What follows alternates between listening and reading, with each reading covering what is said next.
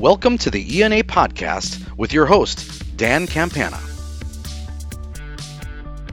This is the ENA Podcast, and this is Dan Campana, the Director of Communications with the Emergency Nurses Association, welcoming you to our latest episode. Today we'll talk a little bit about sickle cell and its relationship to the ED and what happens at times when patients come in with sickle cell and how their treatment can go. And obviously there's a lot of room for improvement in terms of how those patients are being treated. And ENA and its members have been at the forefront of trying to create more opportunities for education to really overcome some of those obstacles, and certainly doing that in partnership with a number of other organizations as well. But today we're going to talk with Paula Tanabe, who has been very active on the ENA side, from resolutions to helping with partnerships, to really hone in on the best recommendations and some things that ENA and emergency nurses need to know. So Paula, welcome to the ENA Podcast.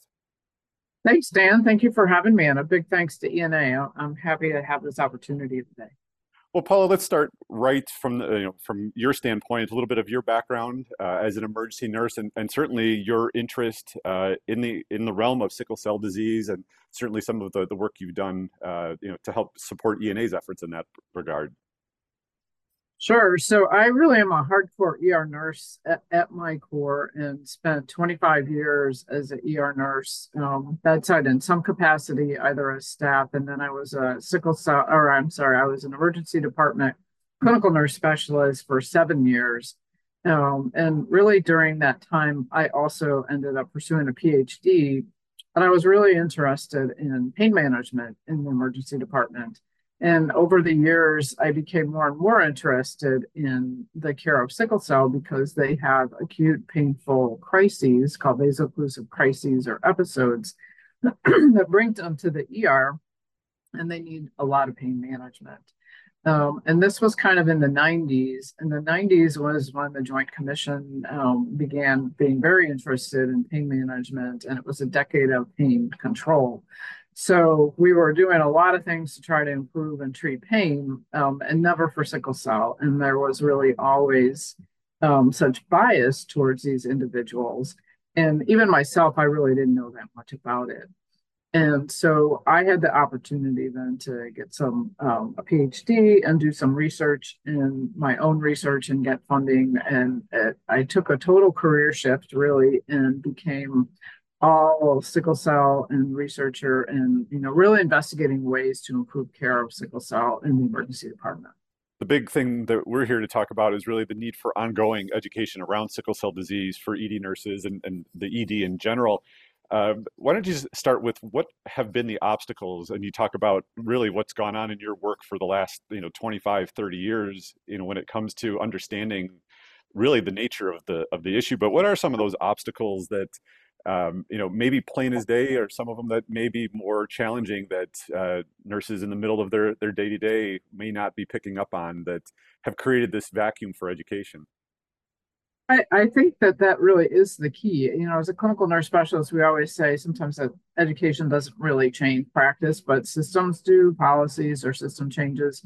But I think that this is the one exception, because I do think that we don't learn much in our training to become a nurse about sickle cell disease for a lot of reasons. One is it's a rare disease. And so during my career, I've had the opportunity to really delve a lot, work with hematologists, work with sickle cell patients, and to actually learn a lot more about the disease. So I know that ER nurses and ER doctors want to do the right thing all the time. And so why aren't they? One is they just don't understand the disease. One of the examples of that is that we think only about pain, because a lot of the time, most of the time, probably about 85% of the visits are for vaso-occlusive crisis. However, what people don't realize is that these patients have a very shortened lifespan, and most of them die in their 40s. They don't die of a pain crisis. They die of end organ failure. So they die of kidney failure. They die of pulmonary hypertension. They can die of sepsis. And so they have so many other complications. And it's really important that as ED nurses, we remember that. And you may come in with a pain crisis, but you actually may be having like acute chest syndrome. Acute chest syndrome is the number one complication and cause of death. So they're very complicated medically, and we just don't even learn about that. So I think that that's one really, really important barrier. Well, you're talking about that high level, the need for more understanding at the high level, but you and I talked a little bit beforehand. It boils down to everything from triage through that entire course of care and doing all the things that ED nurses need to do, but not having that overarching understanding of what they could be seeing really impacts every step from the minute they walk in the door or they come in the door through, the course of treatment, right? Right. We're ER nurses, we're used to, very high heart rates, very high blood pressures, a temperature, like no big deal, right? We need to see really, really, really abnormal vital signs. Well, any kind of abnormality in vital sign in a sickle cell patient is a huge red flag.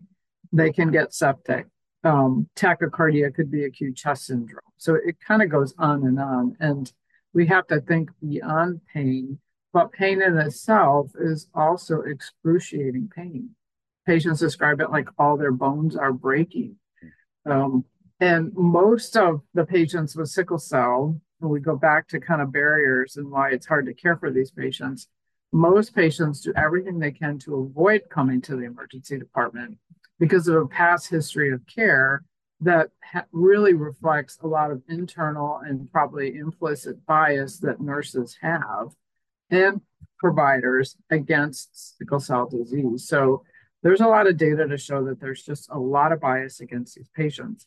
There's a couple reasons for that too. One is, the lack of education, that we don't really understand the big picture of the disease. The other is that, unlike a person with CHF who's coming in and may need Lasix because they haven't, managed their disease, these patients are coming with acute pain and they need opioids. And they know the dose of opioids.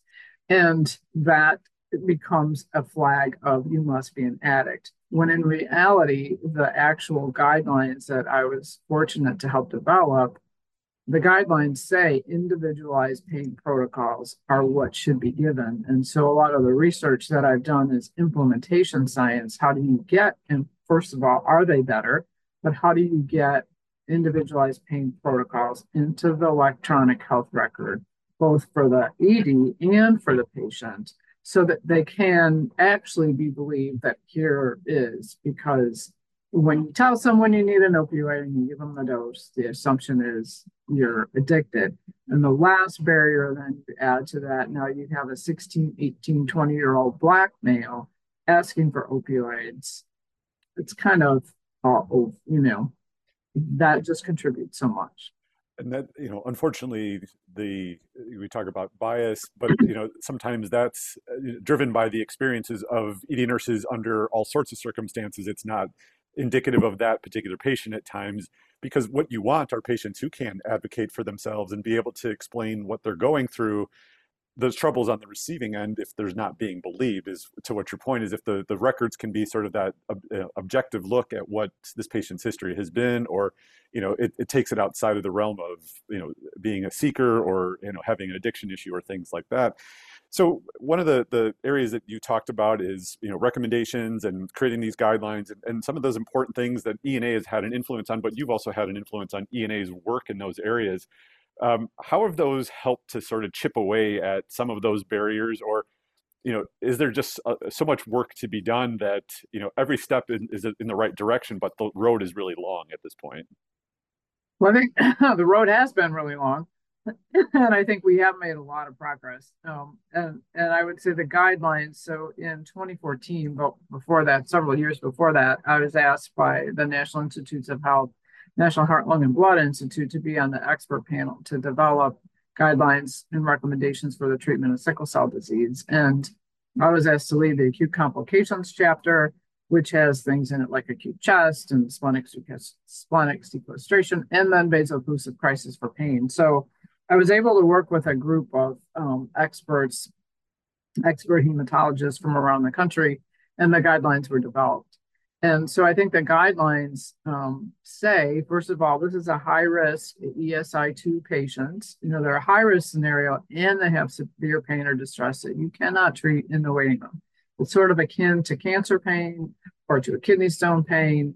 They really do need opioids for it. And in the midst of an opioid epidemic, that is the other big, huge, huge barrier here that we're facing. That is the guideline recommended care from not only NIH, but also from the American Society of Hematology that published their guidelines in 2020. So I was able to work with them. The guidelines also say, you need to triage them high, and the door to opioid is 60 minutes. And we can talk a little bit more about that, because in the context of the crazy, awful overcrowding situation, that is very difficult. But that is the recommendation. And what I say a lot of times to help people get through this door to drug of 60 minutes is door to EKG of 15 minutes. Because I was an ER nurse and I was a clin spec at that time when TPA started. So, a long time ago. But there was evidence to say that if we got the vessel open within 60 minutes, the outcomes for that patient were much better who was having an active MI. The only way to make that happen was to get an EKG in 15 minutes. Now, how in the world do you get an EKG in 15 minutes in a really busy ED? Well, we figured it out. And that is just not even an issue anymore. We get EKGs in 15 minutes all the time. That's a standard of practice. And then I ask everyone, how many patients a day do you have with chest pain in your ED? And we would have over 200 patients a day when I was at Northwestern. I would say 50 of them had chest pain, because everyone comes in with chest pain. And you don't know who has an MI until you do that EKG and you see that ST elevation. So you have to get that EKG in 15 minutes on every single person with chest pain. How many patients do you have for sickle cell? 2 or 3 a day. So I say that we can do this. I understand that we have to change our systems and our processes after we get over that initial bias, which we can do with some education and some training. But then we got to change our processes. Is there an equal metric here that, to get to that discovery a lot sooner when it comes to sickle cell patients? So that is the $1 million question, Dan. That is a great question. And for many reasons, that metric is not there yet. Although there are many of us working with CMS to try to get a metric of that door to drug in 60 minutes. But the outcome in MI is mortality, right? And so that's what drove that outcome. And this is pain relief. So, but it could be something more, and you just really don't know. And a lot of times, those other complications really evolve after they're admitted. So within the first 24 hours. So many patients actually with a vaso-occlusive crisis may be having the start of acute chest, and you don't even know it, and you won't see it until they actually get admitted. So we won't see it. Yeah. But I think there's work being done, and there should be metrics. The 2 quality improvement metrics that we do recommend that EDs use, and a good place to start is ESI2. Are you at least triaging them at the correct level? Because if you're not, you'll never get that drug in 60 minutes. Right. And then the second would be your door to opioid time of 60 minutes. So those should, and many EDs are using them. But as far as a CMS indicator, yet it's not there. And individual EDs, obviously, they have their own situations to account for, because if they're a low volume, the chances of this having a sickle cell patient is probably very rare.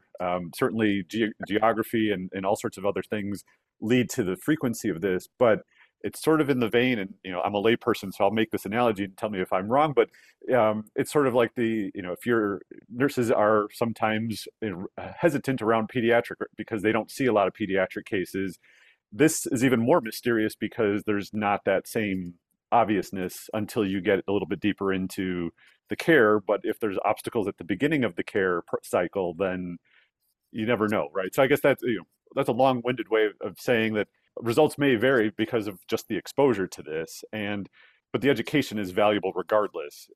You talk about a little bit, what ENA has done, to help support that education, topic briefs, things of that nature, and how can we continue to push forward the message that it can be better, it should be better, and here are some of the ways to do that.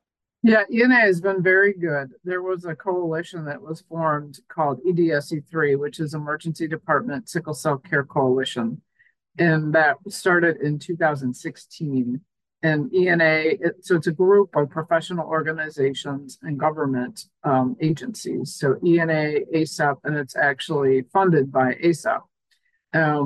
Pediatrics, American Society of Hematology, NIH, Joint Commission is a member. So it's a big coalition, and we meet to really try. The whole mission is improving emergency department care for sickle cell patients.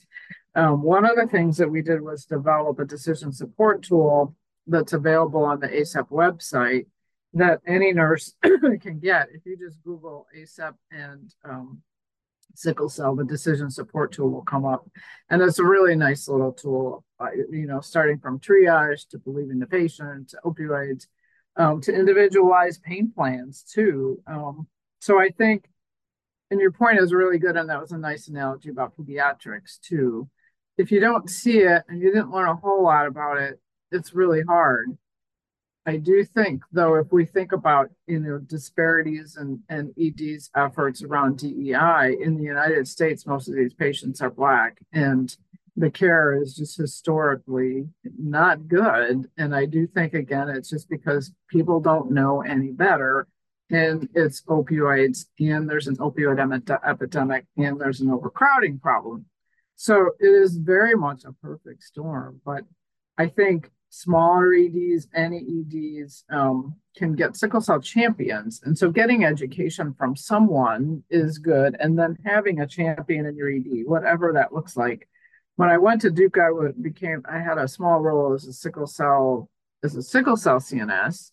And I worked with the health system and the ED to develop nurse champions in sickle cell. So we would meet 3 times a year, do some education. And I think that's really, you have to have somebody, there has to be a commitment. And I think there has to be a leadership commitment. So I love that ENA is supporting this, and National ASAP is supporting this. So we have the national professional associations saying that we should be doing this. Now it needs to filter down to the individual EDs. What ENA did in 2019 is I worked with 2 ER nurses in North Carolina, and we wrote a resolution that was passed by like 86% at General Assembly. It was still the highlight of my whole entire career.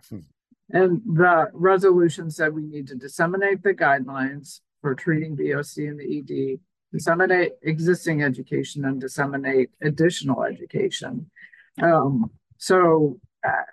I think that's, we really need to keep educating, and, a champion program is great because that's you can be the person to, make sure you orient your nurses on sickle cell when they come into orientation, et cetera. One of those resources too is the emergency department narrative. I'll get the name of it right. The emergency department narrative video that ENA president from last year, Terry Foster, was a part of. Really just kind of helping put everything into context and in a relatively short amount of time. And is that just a good starting point when you're talking about finding these champions? It's like, let's just get familiar with it, and using things like this video to really be that introduction. I think that would be that's great. Terry Foster and Angie Alexander, who's a nurse from North Carolina, were interviewed and did a video that's going to be on the ENA website about caring for sickle cell. And it was just, it's a great video to watch. I think there's also another resource right now that's available. I think there'll be more resources coming from ENA, but we developed if you go, there's a website, the nursing.duke.edu/SCD. That website we developed years ago, and there are very short PowerPoints on that. So there's ones on, the perception of addiction. There's one on pediatric pain, on stroke, et cetera. And lots of resources on that website specifically for ED nurses and videos. We actually filmed, there's 8 videos on there, and they're short. So that's another good place to start as well. Question I always like to wrap up when we talk about these clinical topics, especially one of these situations that there's just this, there's a gap out there and trying to fill that gap. But what would you say is 1 or 2 quick takeaways for a nurse who's listening to this and says, maybe I want to be that champion. Maybe I just need to understand my own bias. Maybe I need to start to create some resolution in my own mind about what I can do differently. So what are a couple of those key elements that you want them to walk away from this conversation with? I would love people to walk away and to just put on a whole new pair of glasses to see the patient with sickle cell. What you see is the person who comes in a lot, and we didn't get a chance to talk about that yet. So I do want to talk about that for a minute. Yeah. There is a very small percentage of people that come in a lot, like 100 times a year, 200 times a year. And that makes it look like that's the person with sickle cell. In reality, that is the very top, like 1% of people with sickle cell. So most of them are not coming to the ED. But when they do come to the ED, they get treated like the guy you see 2 or 3 times a week. And clearly, we're not helping the guy who comes 2 or 3 times a week for pain meds. There's something else going on with that person. And I've had the opportunity to do research with these people as well. And there are a lot of social determinants of health. These are people who don't have great family support. They probably they do have bad disease. They're not able to work. There's usually transportation issues with insurance, pharmacy, anxiety, depression. So they're very complicated people. And I think the other one that nurses know nothing about that was very surprising to me to learn, and I believe it really drives some of the super users, is neurocognitive deficits. And individuals with sickle cell, many have had stroke or they have silent strokes. And there is a lot of problems with executive functioning. And this is part of why they can't get it together. Sometimes there are personality issues with that where they get more angry. And so between the neurocog, the social determinants, those really facilitate, I guess, the frequent visitor. And that frequent visitor, I actually believe, is the number one barrier. You don't even think it's education or lack of education. I think it's when you see someone 3 times in 1 week, you're not helping them. We don't feel good about that. And we assume then again that it all feeds into this addiction piece. So I would say that gets back to, learn a little bit and, try to get a champion and think about, take a look at the guidelines and think about what kind of initiative can you put in your ED in the context. How can you make this important given the difficult crowding that you have? How can you make it fit into making it a priority or at least a focus in your ED? How can you get it embedded in orientation and get with your leadership? So if I could say a second thing, I'll let you go ahead. I have one more. Well, go ahead with the second thing, because really what we're talking about here is getting away from the predisposition mindset on something that is tremendously complex because of all those hidden aspects. So yeah, you hit your second point here, because I think you're really leaving a lot of, leaving a good bread trail here for folks to say, what resources do I need to go look at, even just to get a fundamental understanding of what I could start to do differently tomorrow. So your second point, go ahead. The second point is leadership. You will need ED nursing and medical leadership support. And if you don't have that up front, don't even try, because you will get nowhere. It has to become a priority for the ED leadership, because then you can get support for how are we going to do education? How are we going to put some QI indicators in for door to drug of 16 minutes and ER and ESI of 2? The education, how are we going to reach out to our hematology colleagues to make sure that we can get individualized pain plans written? Because the hematologist writes individualized plans. They put them in the chart. So then you need support from your EPIC teams, your EHR teams, and that all is leadership pieces. So the hematology connection is really, really big as well. The other thing you can do is reach out to them and identify a patient who could come talk to you at a staff meeting. That works wonders. that just is an amazing kind of thing. But you got to have leadership on board to get this supported, because the last thing you're going to need from them is support to change policy in the waiting room. Because if you're in a crowded place, you're going to need to give them opioids in the waiting room. And there are many nursing policies that will not let you do that, and they will need to change.